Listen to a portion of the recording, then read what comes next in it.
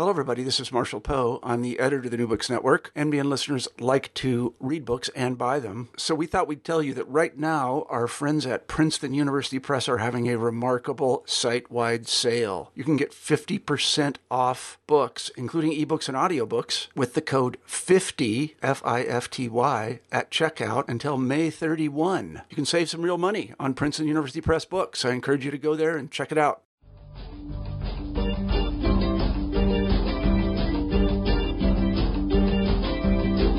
Hello, thanks for joining us for this episode of New Books in Philosophy. I'm Robert Talisse. I'm professor of philosophy at Vanderbilt University. I co-host the program with Carrie Figdor. Carrie is associate professor of philosophy at the University of Iowa. Today my guest is Elizabeth F. Cohen.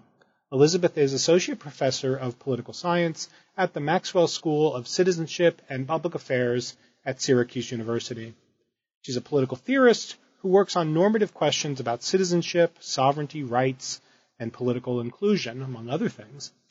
Elizabeth's latest book is newly out with Cambridge University Press, and it's titled The Political Value of Time. Now, we're all familiar with some of the ways in which time figures into our political environment. Things such as term limits and waiting periods, deadlines, filibusters, and criminal sentences quickly come to mind. But in addition to these, there are also protocols, accords, mandates, contracts, and these frequently are temporally bounded in various ways. In fact, when you begin to think about it, it's a full range of political phenomena that are structured by time. And yet, oddly, time seems to have eluded political theorists and philosophers. Now, in her book, Elizabeth undertakes an examination of the role that temporality plays, particularly within liberal democratic polities. She develops a fascinating argument according to which time is both a political value and an instrument for distorting value.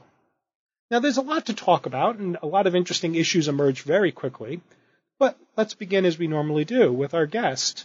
Hi, Elizabeth. Hi, Bob. How are you today? I'm doing great. How are you? I'm doing fine. We usually start off with the author, so why don't we do that today? Can you tell us a little bit about yourself? Sure. I'm, as you said, political theorist at Syracuse University. I'm interested in topics related to rights and citizenship. My first book, Semi-Citizenship in Democratic Politics, also came out with Cambridge in 2010.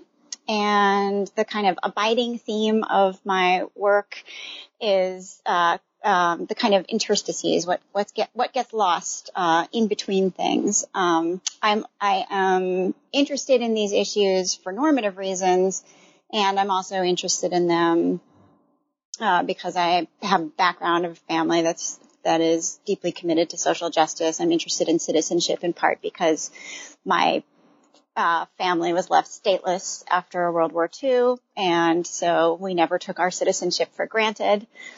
I'm also the daughter of a social theorist, and so I learned to think about these things abstractly at a young age. Oh, fabulous. So why don't we get to the book? Now, I guess a natural place to start. So the book is about time as a substantive feature of the political order. And that time is such a feature. I think is kind of obvious in a way. once you hear it, like, oh yeah, of course. And, we don't have to think too hard, to start thinking about all of the temporal dimensions of politics. And you're concerned, I think, in the book, with the fact that despite its fairly sort of ubiquitous, substantive role in the political order, it's largely been overlooked by political theory. So I guess sort of a two-part question. Do you have an account of why it's been overlooked? And secondly, maybe just a little bit more background on how you came to realize that it had been overlooked and decided to write on this topic. Sure. Great questions. So I think it's Anthony Giddens, in describing what good social science should do, said that a good social scientists take things that everybody already knows or are really obvious and point them out to us, and describe them in ways that make them conceptually useful. And so, in thinking about time, it struck me that most of the things I say in the first 2/3 of this book are things that lots and lots of people who aren't even academics intuitively know. So we intuitively know that deadlines are really important and structure our lives in significant ways, and that there are deadlines given to us by the government. If nothing else, we know April 15th, right? Everybody's experiencing that pretty much. But others, turning 18, turning 21, waiting for things is something that we experience universally, and we know it's important. It has an effect on us.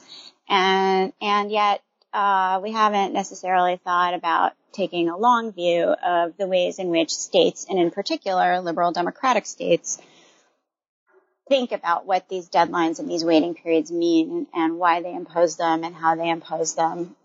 So I don't particularly know why nobody else has written this exact book. I'm happy that they didn't, because it was fun to write. But there is some good work on time and politics that kind of I was able to embed this in or be in conversation with. There's some good work in democratic theory. There's some good work on leisure and the importance of both leisure and just free time to being a good democratic citizen. There's some good work on the pace of politics that spans philosophy, sociology, and political theory, and how modernity has sped up our time frames, and in some cases our time horizons. There's good work in international relations on time horizons as well, negotiation. And then lots and lots of work on capitalism and time, of course.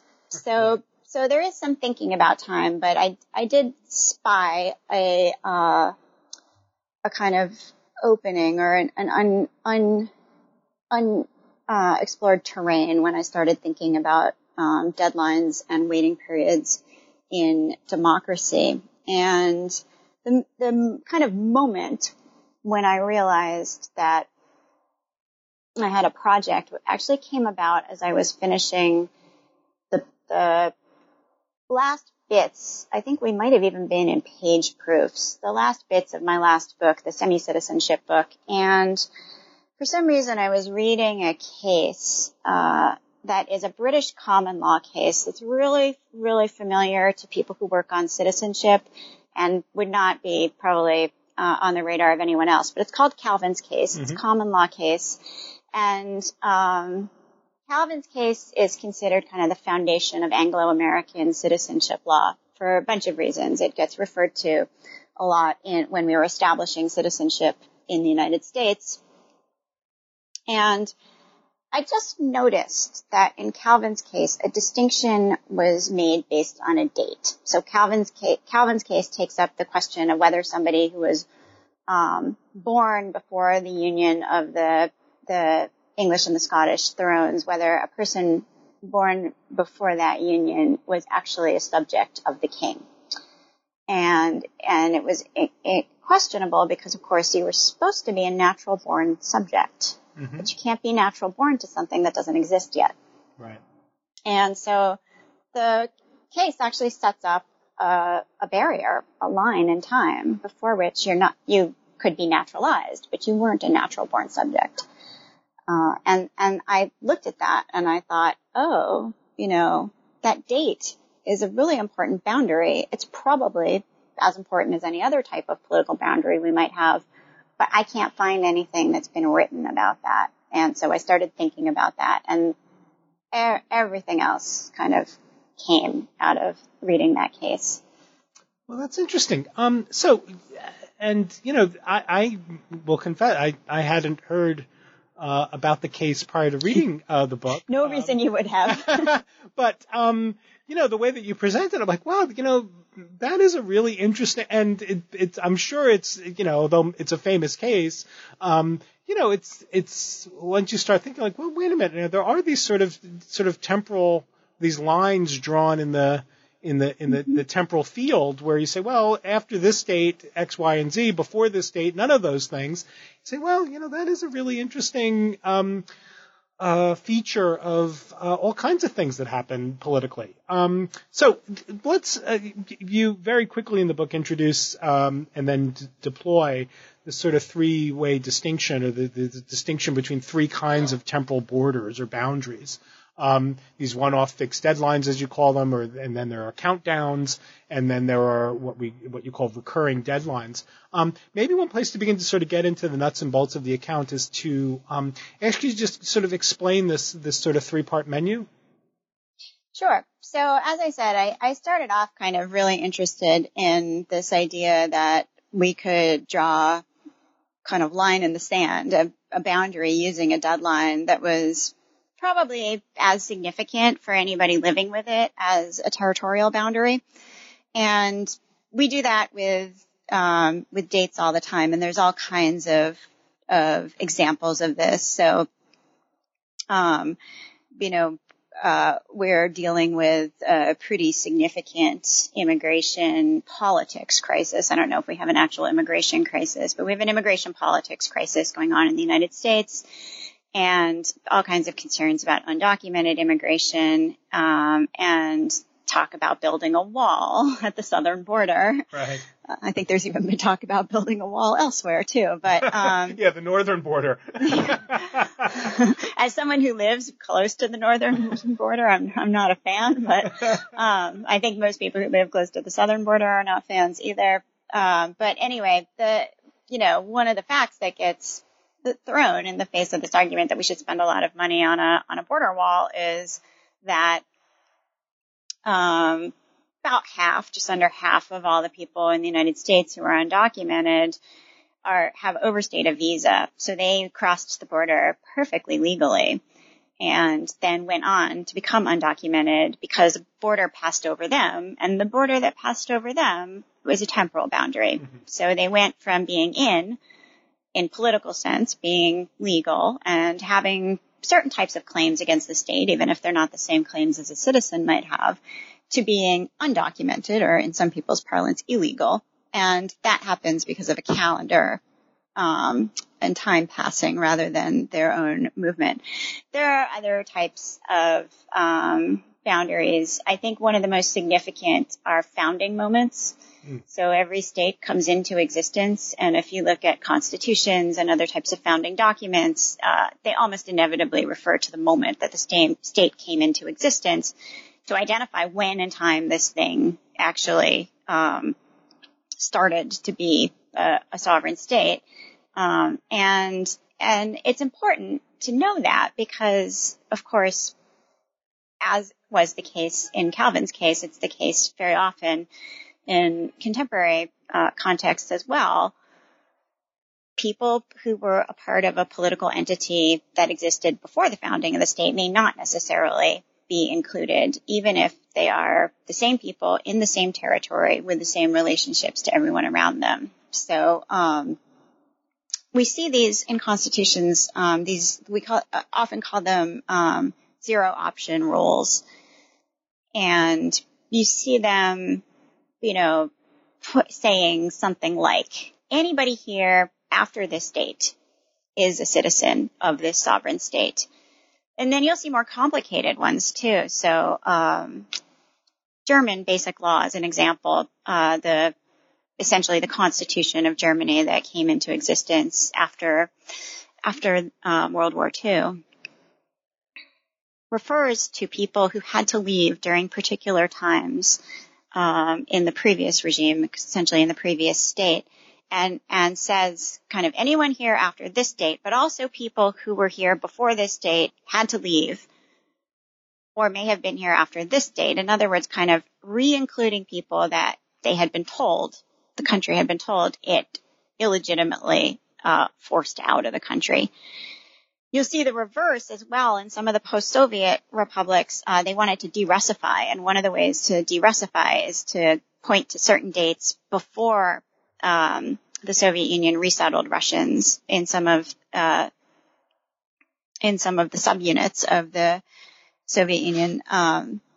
That they will refer to, okay, if your grandparents were here in these dates, you're good. But if you came during these dates and these dates, we think you're a settler, and we're not necessarily going to honor your citizenship. So those kind of single moments they're both really blunt instruments. You're kind of in or you're out, but there are these clever ways of using them to carve people in or out of a citizenry and a territory. We have other internal temporal boundaries, things like curfews, I think are really important. Depending on your age, your race, and your location, curfews can be quite significant temporal boundaries restricting free movement. People who've been convicted of crimes also deal with some temporal boundaries about how long they're able to travel and how far. Mm-hmm. So those single moments occur in lots and lots of ways that we often take for granted. Then we have these other types of temporal boundaries that I call countdowns. And a really good example of a countdown boundary is a statute of limitation. Mm-hmm. So a statute of limitation will take a point in time and say, crime committed, we believe was committed or was committed, we know was committed at this particular point. And we're going to say that the state can go after somebody for that crime for this amount of time. And so the clock is ticking on whether somebody can be prosecuted. And most crimes, it eventually runs out and then you're done. And the nice thing about a statute of limitation is that, it gives us some leeway, right? There's a little bit of leeway for moving within those 2 periods of time. So you're not kind of run by the single date in the way that you are with a single moment temporal boundary. There's some flex in there, mm-hmm. but it ends. Right. So it's really just 2 deadlines, and that's not necessarily enough to say like this is really democratic procedure. So the third type of boundary is a recurring temporal boundary. And recurring temporal boundaries are those that we expect to go on in perpetuity with the same rhythm, in a predictable fashion. And as you yourself said, a really good example is an election cycle, right? So we expect elections to be held for certain offices every thus and such amount of years. Presidency in the United States a president will be elected every 4 years. And these are really different. So, a state is not a particularly democratic on its own entity. And so we expect sovereignty, I think, to kind of rule with a more iron fist and be a single moment and very decisive in that way. Recurring deadlines are a democratic innovation because they allow us a period of time in which we can make decisions and then a moment in which we can remake them. And it's not until we get the idea of these recurring deadlines, boundaries, that we can do democracy, I think. I don't think we can do democracy in an open-ended way. And so that's really, I think, opens up a lot of political opportunities for us.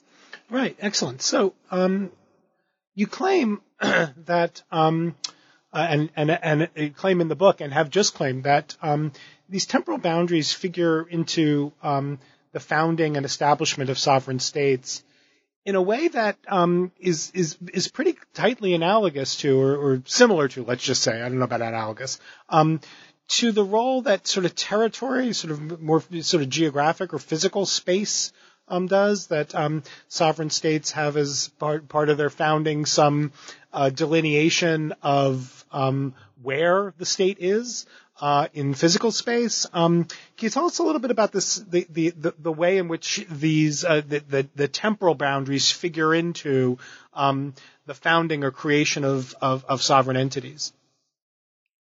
Sure. So, as I said, I think you'll see in almost any constitution, you'll see a reference to when the constitution goes into effect, as well as, in fact, I based on the reading that I've done about territorial boundaries, I think we're probably much more certain of when states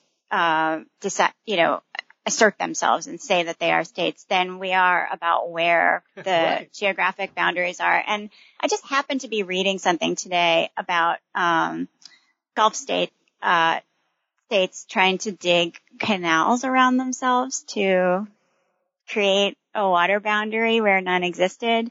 And I've also been reading some really interesting things about climate change and boundaries.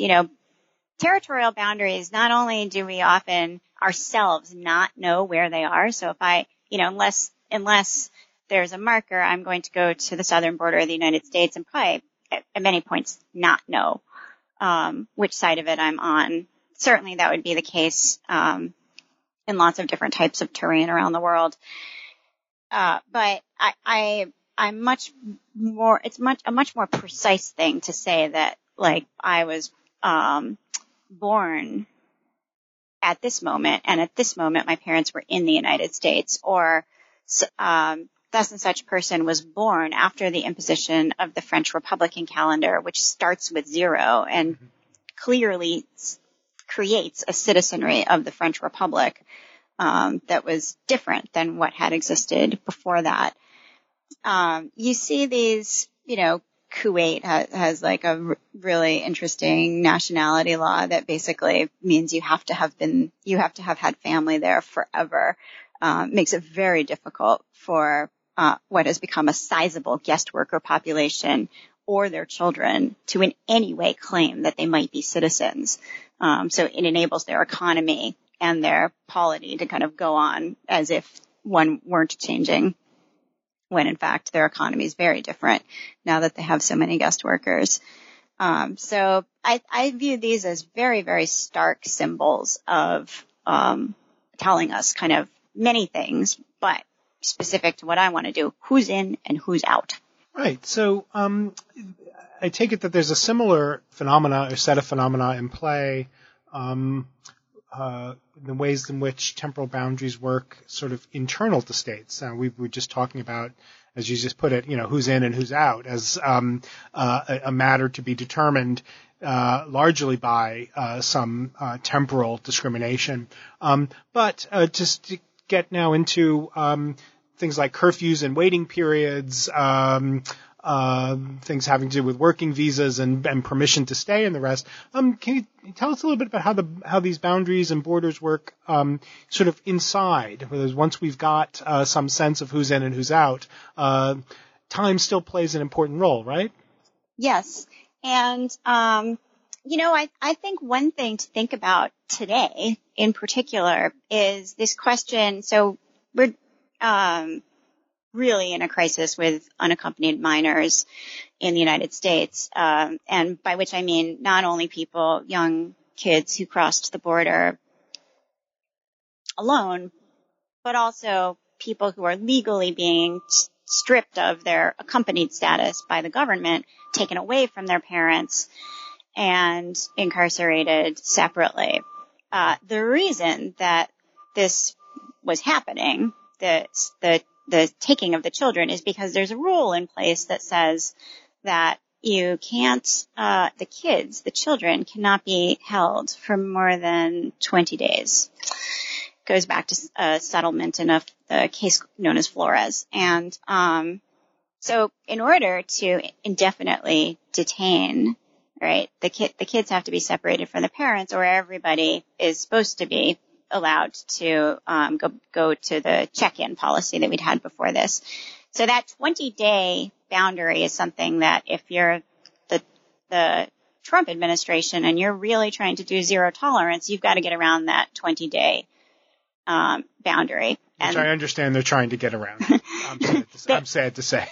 Yes. So they seem to have failed at their first strategy, which is to get around it just by separating the kids from the parents. Now they're asking, the Department of Justice is asking basically for courts to let them ignore the rule. And I will make a kind of qualified guess that this is very similar to an emergency power. I read the explanation. It's very similar to an emergency powers type of request. In other words, they're saying, like, we have a crisis. We don't have a crisis, but they're claiming we have a crisis. And because it is an emergency, we'd like the court to tell us that we can lift this restriction and hold these people indefinitely. right? But there was an attempt to put up a boundary there. We've got other types of internal boundaries as well. Another interesting one that is related to what's going on is quarantine. So immigrants, people coming into the country, we've seen this when people were, even U.S. citizens, traveled to places where there were concerns about pandemic, that they would be quarantined to not spread bird flu or Zika, things that can be passed. And so, quarantine, has Latin origins, and it was in a period of time in which you would be kept by the government. As I said, also, to people who have been incarcerated experience a ton of these internal boundaries where they not only can't go past a certain point without telling their parole officer or at all, but they have to check in every so often, or they can go away for only short periods of time. So they're really all over the place once you start to see them. Right. And so if I may ask, sort of waiting periods are sort of interesting sites, at least as you explain them in the book. And we can talk about ways in which certain maneuvers on the pro-life side of our abortion politics have been very interested in waiting periods and the pushback to those maneuvers does sort of recognize, the way in which these, fiddling with or manipulating these temporal borders does impact in some, very significant way individuals' rights. But another intriguingly, I guess, interesting place where sort of waiting period shows up is also in certain arguments about gun control. Right. Yeah. Where, again, if the state can make me wait for this, that's a roundabout way of denying me the right that is afforded in the Second Amendment, for example. Yeah. So let me take a step back for a minute. Sure. and say that so I started this project. I knew I had a project when I read Calvin's case, but I was really very interested in kind of, democracies. And Calvin's case doesn't refer to a democracy. Those are sovereign subjects of a king. And I traced kind of some of the lineage, or I traced forward into the United States, looking at kind of what kind of influence this case had, why it's considered the origin of our citizenship laws. And I did two things. First thing I did was I started looking at kind of questions of citizenship right after the founding. Some of the cases don't kind of come up exactly at that moment. They take a while to work their way through, but they're really questions that arise when you've founded this new republic. And one of the questions was what do we do about the loyalists, right? So these people are here and they fought against us. They were on the other side, but they're here. They're not like British soldiers that left and went home after they lost. And they have always been here. So we can't even say that they're invaders or anything. What do we do? Are they citizens? And that's a really complicated question. So, for the Romans, it might have been simple. You give citizenship, but it is a really limited citizenship and very differentiated. And we were, in some ways, committed to not making those differentiations. And so a couple cases come through, and courts are being asked, what do we do about these people?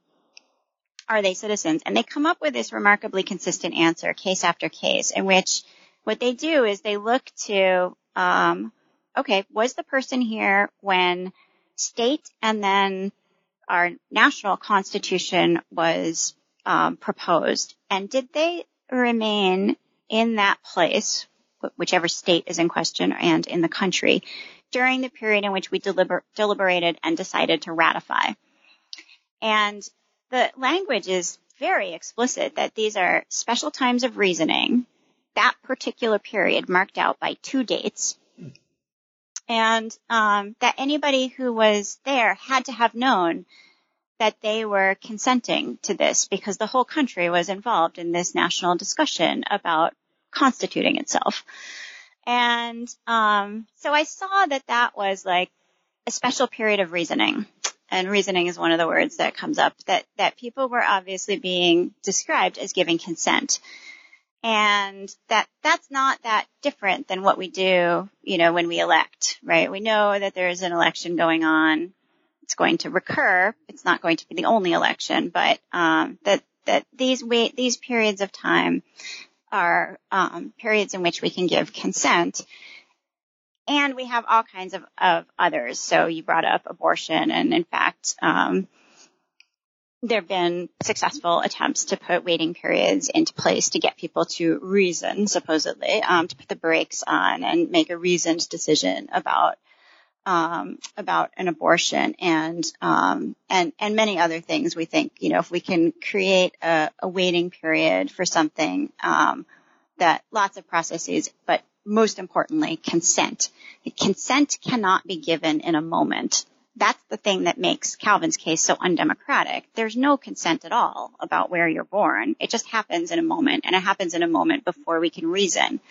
But once we have a period of time marked out by 2 dates, then, especially if we're adults, we're able to reason politically and then give our consent. And I called that, in the case of kind of ratifying constitutions, I call it lived consent, because we're just living through that period of time, but the living through it is significant. Right.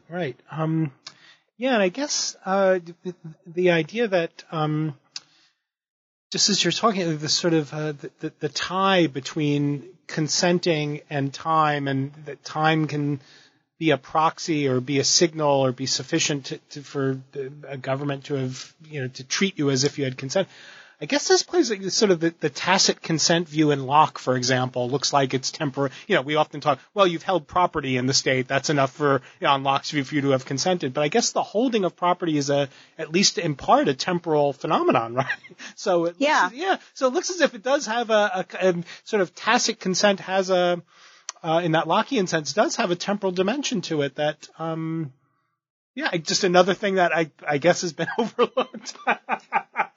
I think it has to, right? Yeah. I don't think none of that, nothing significant to a democracy can happen in a moment. And, I kind of point out that there are arguments between, the French philosophers. Condorcet is really concerned with this idea that democracy needs a rhythm, and we neither want to be too fast nor too slow, right? So for Condorcet, certain types of decisions require longer or shorter periods of time to make. And he has this whole theory of the rhythm of democracy that unfortunately, did not get implemented in his time. But we think about this, in our own context, sometimes explicitly, sometimes we're implicitly. But we know that, the idea of any given leader suspending an election, for example, making us wait an extra cycle, that's undemocratic. And we know that if we're not given enough time to do something like register to vote or, something, that these are undemocratic things because each process needs its due time. And that word process is really significant. I hang a lot in the book on the idea of process, that democracy requires us to experience and engage in various different types of processes, and that time has two different roles in that, right? So we know that there's a very concrete need for some time in order for a process to happen. So a process that I think is really important to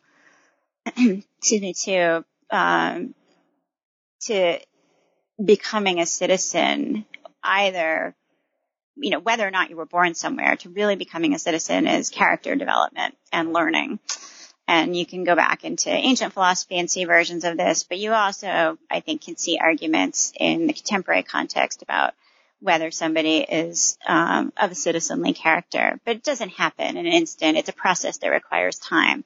So too does gaining civic knowledge. So too does maturing. So too does the development of relationships with other citizens. All of these processes require time.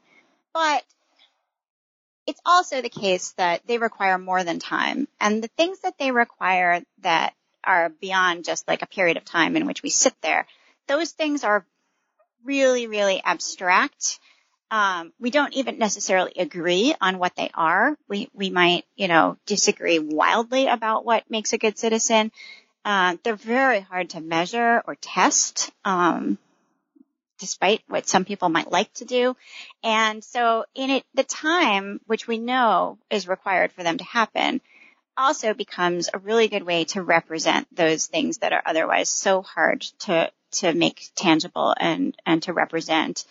And so we might say, for example, let's take the probationary period that somebody who is not a natural born citizen waits before they naturalize. It's almost universal. In almost every country, under almost any circumstance, somebody has to wait a period of time to naturalize, to become a citizen if they didn't start out a citizen. And, we don't agree on what's supposed to happen in that time period. We have a general sense, but, the first Congress in the United States argued bitterly about it. And if we were to sit down and have a national discussion about it now, we'd argue bitterly. But we're actually pretty consistent about the idea that it happens in 5 years. And the 5 years, it represents whatever it is we don't agree about, but it represents, if I think it's civic knowledge and you think it's like attachment to other citizens or work, we can go on living with each other just fine, even though we disagree, because I'm fine with 5 years of civic knowledge and you're fine with 5 years of these other things. So it becomes a proxy for things that a state otherwise really could not cope with measuring and sussing out and deciding about. So the waiting periods end up, fulfilling both this very concrete instrumental role and this other kind of representational role. And that's, has some downsides, but it is efficient. There's all kinds of benefits to that too. Sure. So this is a nice segue then, because there's part of the book that is devoted largely to sort of describing the temporal mechanisms that are at work in, the founding of states, the relations between states, and internal relations between citizens and states, and internal relations between citizens and citizens. But then there's also this discussion about time as a kind of value, and time as politically a proxy for values of other kinds, as you were just saying, that sort of the waiting period, the probationary period for naturalization. We can agree on, a particular probationary period, even amidst some pretty severe value-based disagreements about what makes for an appropriate citizen. I guess we could agree on a voting age, even if we disagree about what makes a citizen a competent voter or a proper voter. Can you tell us a little bit more sort of about both how time is a value and also how it serves as this, even in the cases we were just talking about, this, it's a value that helps us to address conflicts between or disagreements over values that look more unwieldy? Mm-hmm. Yeah. So I would say that one of the core conclusions in the book is that time has value. It has.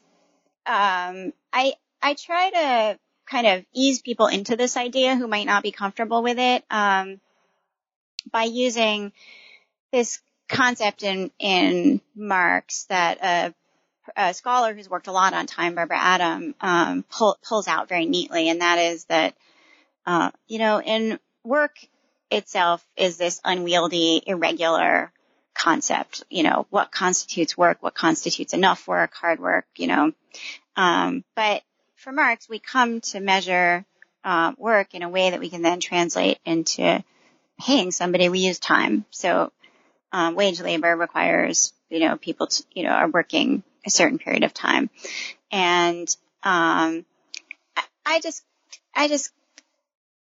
transition by saying this is the case for work. It's also the case for politics that we start to measure citizenship or citizenliness or being qualified to exercise a right. We start to measure that using time as well, because what constitutes being ready for citizenship, let's say after somebody's been incarcerated, is very, very difficult to say. But if we can just put an amount of time on it and say, like, we think that you will be, we don't even know, right? Are we rehabilitating you? Are we just keeping you out of society? Are we trying to punish and make you suffer? We certainly don't agree on that at all. But we do think we know exactly how long we need to do it for before you can become a citizen. And, unfortunately, those lengths of time have become quite extended. But it regularizes that a process that would otherwise be very difficult, in the same way that time functions in capitalism to smooth out the rough edges of work. And so this gives us a baseline. And then what I point out is that one of the nice things about time is that you can kind of fiddle with it. So taking something like a prison sentence, we can make an equation first to come up with the sentence, like your background, past history of crimes, your age, the type of crime. We can kind of crunch a number there. But then we can also modify the sentence that we come out with something that's pretty qualitative, right, which is good behavior. Mm-hmm. So we can take a prison sentence of, 10 years and say that this is the baseline sentence, but we're going to make an equation in which if you do these things, you're, work in prison and do not get into trouble and show other exemplary behaviors, then we'll knock a certain amount of time off for those things. We do that with the naturalization formula as well, right? We believe that the baseline is 5 years between permanent residency and opportunity to naturalize. But we really think there's something special about serving in the military. And if you serve in the military, we'll knock a few years off your waiting period, because that's a very citizenly thing to do. And if you are on active duty, we'll actually get rid of the rest of your waiting period and let you naturalize. Something similar is the case for marrying a U.S. citizen. You can expedite. You still have a waiting period, but it's a shorter waiting period if you're a permanent resident who is married to a U.S. citizen, because we really, really value marriage and families and the idea of kind of a Burke's little platoon.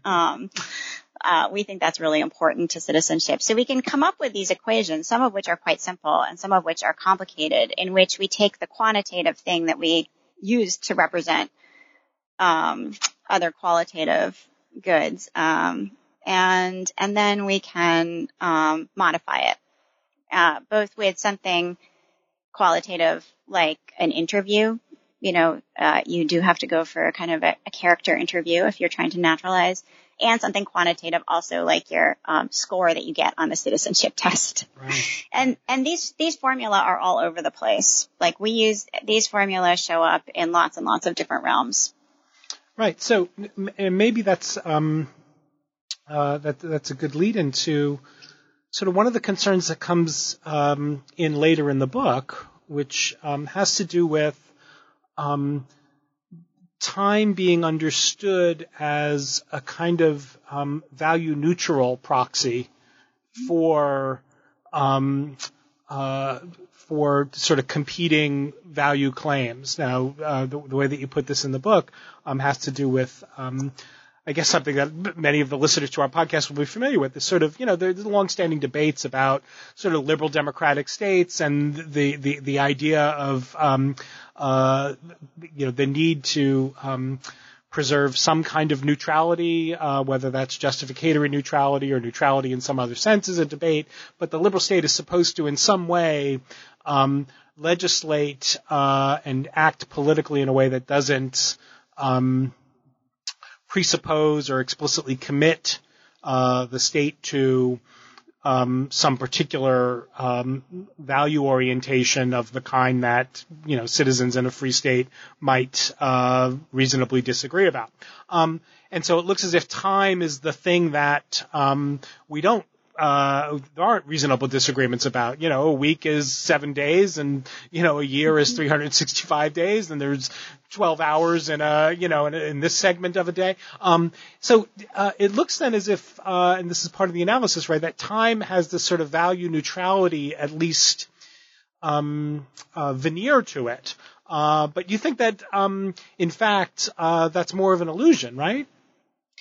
Yeah. So I kind of preface this part of the book by just saying the reason we end up according time this value and this role is that we don't have a lot of good tools in a liberal democratic state for doing the kind of thing we need to do, which is very efficiently deciding who's qualified for rights and who's not. And, at the micro level, it's something as specific as like one person's abortion, or at the macro level of like, when is somebody an adult?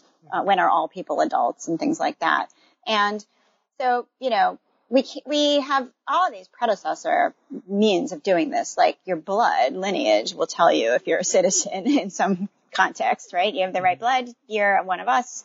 You don't, you're not. Money, property, very common in outside of liberal democracies as ways to determine who can have access to a right. You can buy your way in, or if you're propertied, you're considered citizenly. But if you want to be a liberal democracy, you need something that at least has the guise of being impartial and somewhat neutral, so that you are treating people according to the values that liberal democracy claims to commit. And so time seems way better. It's at first seems way better than money or property or blood lineage or any of these other things. Because everybody has time, and the clock ticks at the same rate for everybody, as you said. So it has this seems to kind of be egalitarian and impartial. At the same time, it's almost unavoidable, there will be a pun. Right. But it's also the case that time's it's embedded, right? Like, so, every country has their own ways of thinking about time that are distinctly American or German or Italian. There's great historians of time. David Landis is a really well-known one, Vanessa Ogle, who talk about the creation of national time and what that means. And so we can kind of feel like we're doing something that only we would do as well. And very few things give us both that, a way to call ourselves neutral and impartial and yet be very us and not anybody else. That's a trick. And not much else can do that. Can I just give one example of this? Because, sure. So last week I was at an academic conference in Helsinki in Finland of a group that in a previous year had met in Rome. And that's yes. You could see where this is going. At the beginning or the introductory remarks at the conference, the organizers actually said, you'll be delighted by this, actually said, "You're in Scandinavia now." Or I'm sorry, they said you're in a Nordic country now. So, yes, right. So, we're going to stay on schedule. Yeah, got it. And this was message received. Yeah, and this was 100 or something people in the room. Everybody understood exactly what the "we are in a Nordic country now" meant. He didn't have to continue with the "you're going to stay on schedule." It was offered as a half joke, but that means half not joking, that it was going to stay on schedule. And that was just that was the right way to do things, maybe as such, but certainly it's the thing that will happen when you're in Helsinki. And didn't happen, I guess, in Rome. I hope that somebody, just in solidarity with the Italians, stayed late with an espresso before a session was supposed to begin, just to kind of a little resistance, right? It was interesting because there was a fairly regular reference back throughout the conference, like, well, I see that some of our Italian colleagues are in the audience, so we're going to give it another 3 minutes. I mean, it was interestingly embraced as a constraint, as part of a national character, as a difference between people who are situated in different parts of the world. It was interesting. Now that I'm thinking about it, like, wow, it was really interesting that was just, that was part of the conference, was that remark.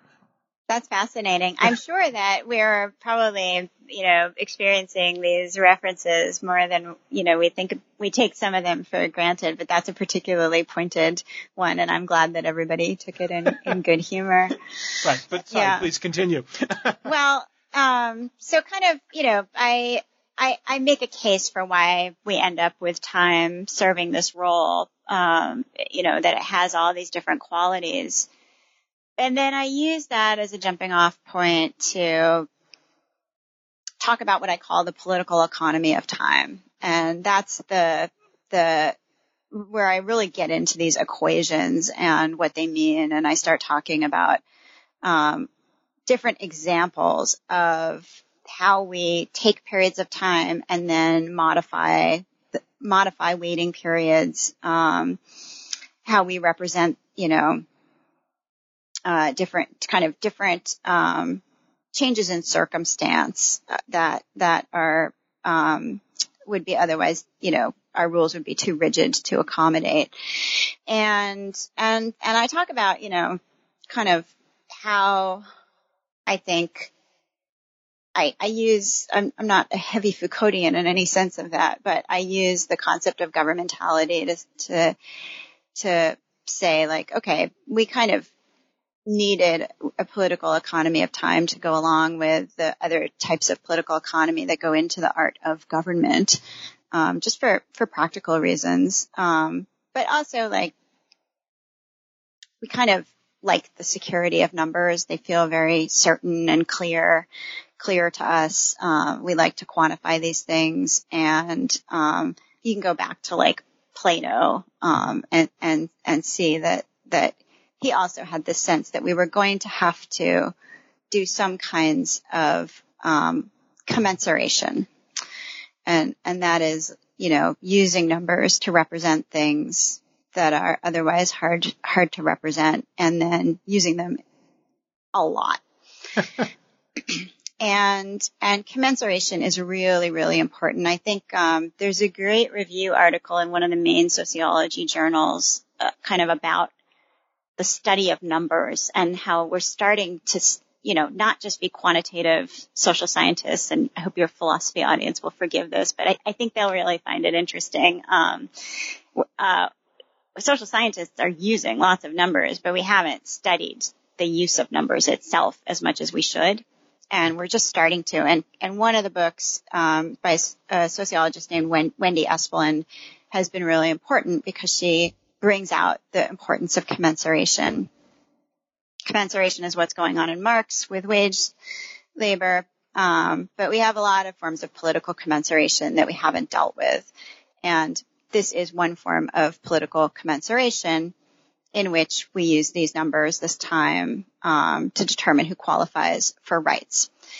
And what I do is I say, this is very similar to what Cass Sunstein, who I think will be familiar to your podcast audience, what Cass Sunstein calls incompletely theorized agreements, in which we really can't necessarily agree on everything in any stretch, but we can agree on some overarching, some superficials. So we don't agree on what happens during incarceration. We disagree very, very profoundly about what the purpose of incarceration is, but we can agree on how to do it. That we need sentences rather than say, to torture people, punish them in units of pain rather than units of time. Right. We can get that far, right? That we're going to incarcerate people rather than torture them. And these are incompletely theorized agreements because underneath the overarching agreement, there's just so much disagreement. And incompletely theorized agreements have some virtues, right? So they allow us to agree. They reduce the cost of the fact that we do disagree.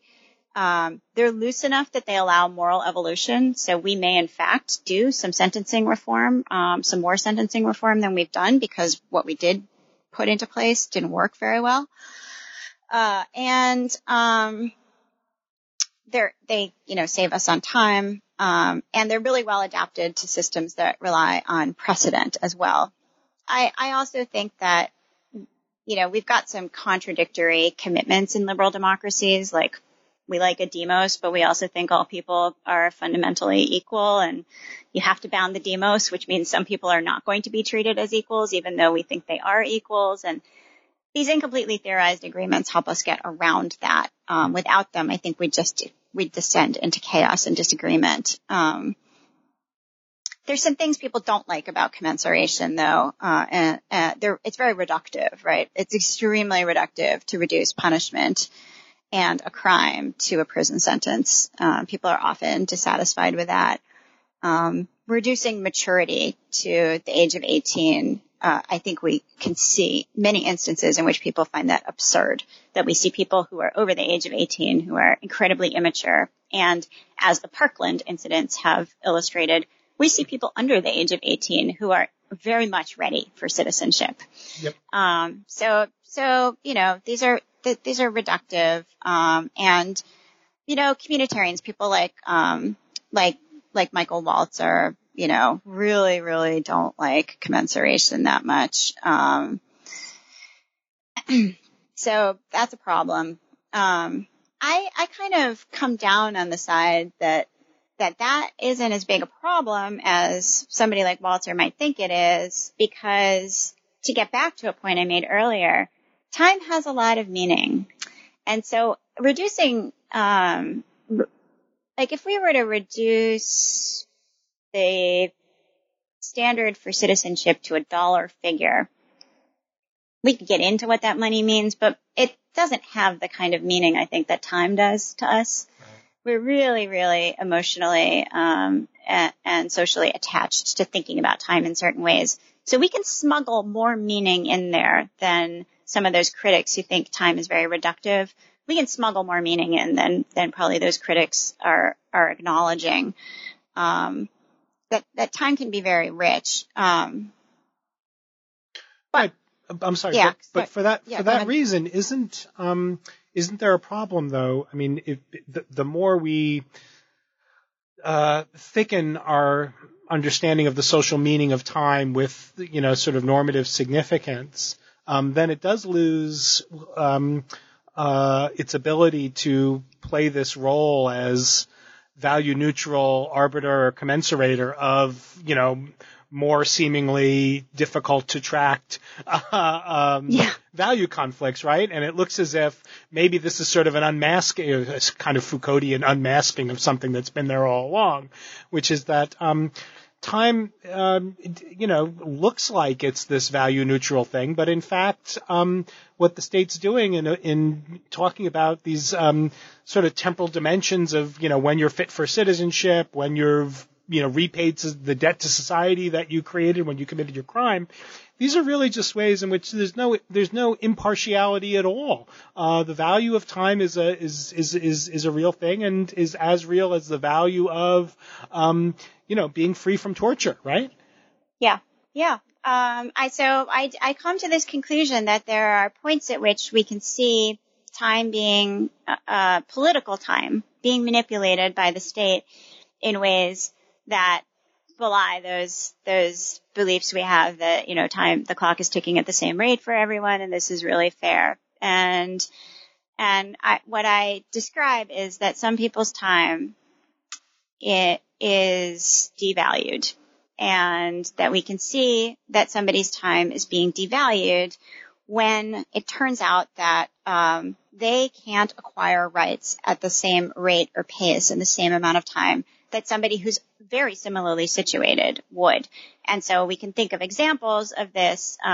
We know that there's vast racial disparities in our sentencing and incarceration in the United States, and that somebody who is an African-American man is just much more likely to spend time in prison, but also spend more time than a similarly situated white person. And so I can give other examples of this where somebody's time is being devalued, but I go back to the idea that the time represents important processes, character development, learning, the development of important relationships, citizenliness. Mm-hmm. And I say that once we devalue somebody's time and say, like, you're not going to qualify for rights at the same rate as everyone else, we're essentially saying that they're not moral equals because time doesn't have the same effect on them as people or as citizens that it does on everyone else. And so if you have a person who's been sentenced to an extraordinarily long and longer than somebody else's similarly situated person's prison sentence, or if we have people coming into this country who in every way live like legal immigrants, they work, they pay taxes, they form families, they send their kids to school, in every way indistinguishable, but we'll never get to that point where the 5-year waiting period kicks in, that we are saying that there's something about having not had papers that makes them moral unequals. And that's really, if we buy the argument that the time was supposed to represent these important processes, if we buy that, then it's incredibly unfair, unjust to tell people who obviously have undergone those processes that they haven't undergone them and that they don't qualify for rights. Yeah, that's fascinating. And, a real, one of the real pleasures of the book, sort of in those final chapters is sort of saying, wow, time really isn't this neutral sort of thing that applies to everyone equally. And so, 5 months here, 5 months for the next guy is just 5 months. It seems like, we have to give up on that. But you've been very generous with your time, so to speak. And I want to thank you for that. The last question. This is a fabulous book. Thank you. And it ends with some intriguing thoughts about further research. What will you be up to next? Thank you. Yes. So there's a couple things at the end of the book that have to do with kind of protest and slowing down politics in some instances, and I'm really hoping to be able to do some of that. But my most immediate next turn is I'm really interested in looking at the specific frame of line standing and line cutting as it pertains to social justice and distributive justice. And so we're hearing lots and lots of talk about immigrants cutting the line. Arlie Russell Hochschild wrote a whole book in which she talked about these disaffected people who would become Trump voters as viewing various groups, women, racial minorities, federal workers, as kind of cutting a line that they'd been wading in to achieve the American dream. And I'm really interested in these metaphors about line standing, which is, of course, a temporal phenomenon, and what we think about the idea of first come, first served as a distributive principle, what it does to us when we start to think of ourselves as in line in a kind of very hierarchical relationship that allows for social mobility at a particular pace, but always places some people ahead of others. And then what we think of, what it does to us when we think people are cutting in line. So first of all, the line is a metaphor. It's not actually, there is no line. Mm-hmm. There's not even an immigration. There are some immigration lines, but there's not a line. And there's not one to cut into, certainly. But it does something to us when we think people are cutting in line. And everybody knows this because everybody has been in line. And although there are some societies that don't respect cues, many do. And for those that do, there's just a particular incredibly powerful white hot rage that we experience when we think somebody has cut in line, even when sometimes we understand why they did it. And so I'm interested in kind of the political psychology of that, and I'm going to work with a political psychologist on that, and then also the normative dimensions of like why we so easily fall into this trap of liking first come, first serve as a distributive principle when, if you think about it, it's really not a very good distributive principle. You mean because there's often the causal or explanatory chain about who's first often involves itself significant forms of injustice? Yeah, I mean, I was just at a conference in which we were talking about populism, and, you know, it's great frame for populists because they can try and make themselves seem like they're native and that there's justification for their nativism just by invoking the queue and putting themselves at the head of the queue. But also, I actually think that if you take people out of the mindset of thinking about the queue and they kind of are able to either not have thought about it or wipe it from their heads, and you start asking them, who should get what, they come up with much more nuanced views of who's deserving or who might need things, and that the queue doesn't leave much room for a principle like triage, which you see in an emergency room, right, in which you never are first come, first serve in an emergency room. The person there for the, you know, terrible head cold always gets seen after the person who came in with a gunshot wound. Yeah. And like, you know, we may be frustrated by that, but in the abstract anyway, we understand why that has to be. And so, you know, how can we kind of fight the frame, first of all, because I really care about politics, how can we fight the frame? But then also, how can we replace it with something that's more nuanced and better in the particular realms in which it has taken root? Well, all that sounds fascinating. I will look forward to reading some work in the not too distant future, I hope, from you on these topics. But for now, I want to thank you for appearing on the podcast today. Well, thank you so much. It was really fun. And thank you, listeners, for joining us for our discussion. Remember, I've been talking to Elizabeth Cohen, and her new book is titled The Political Value of Time. It's published by Cambridge University Press. Thanks for listening, and bye for now.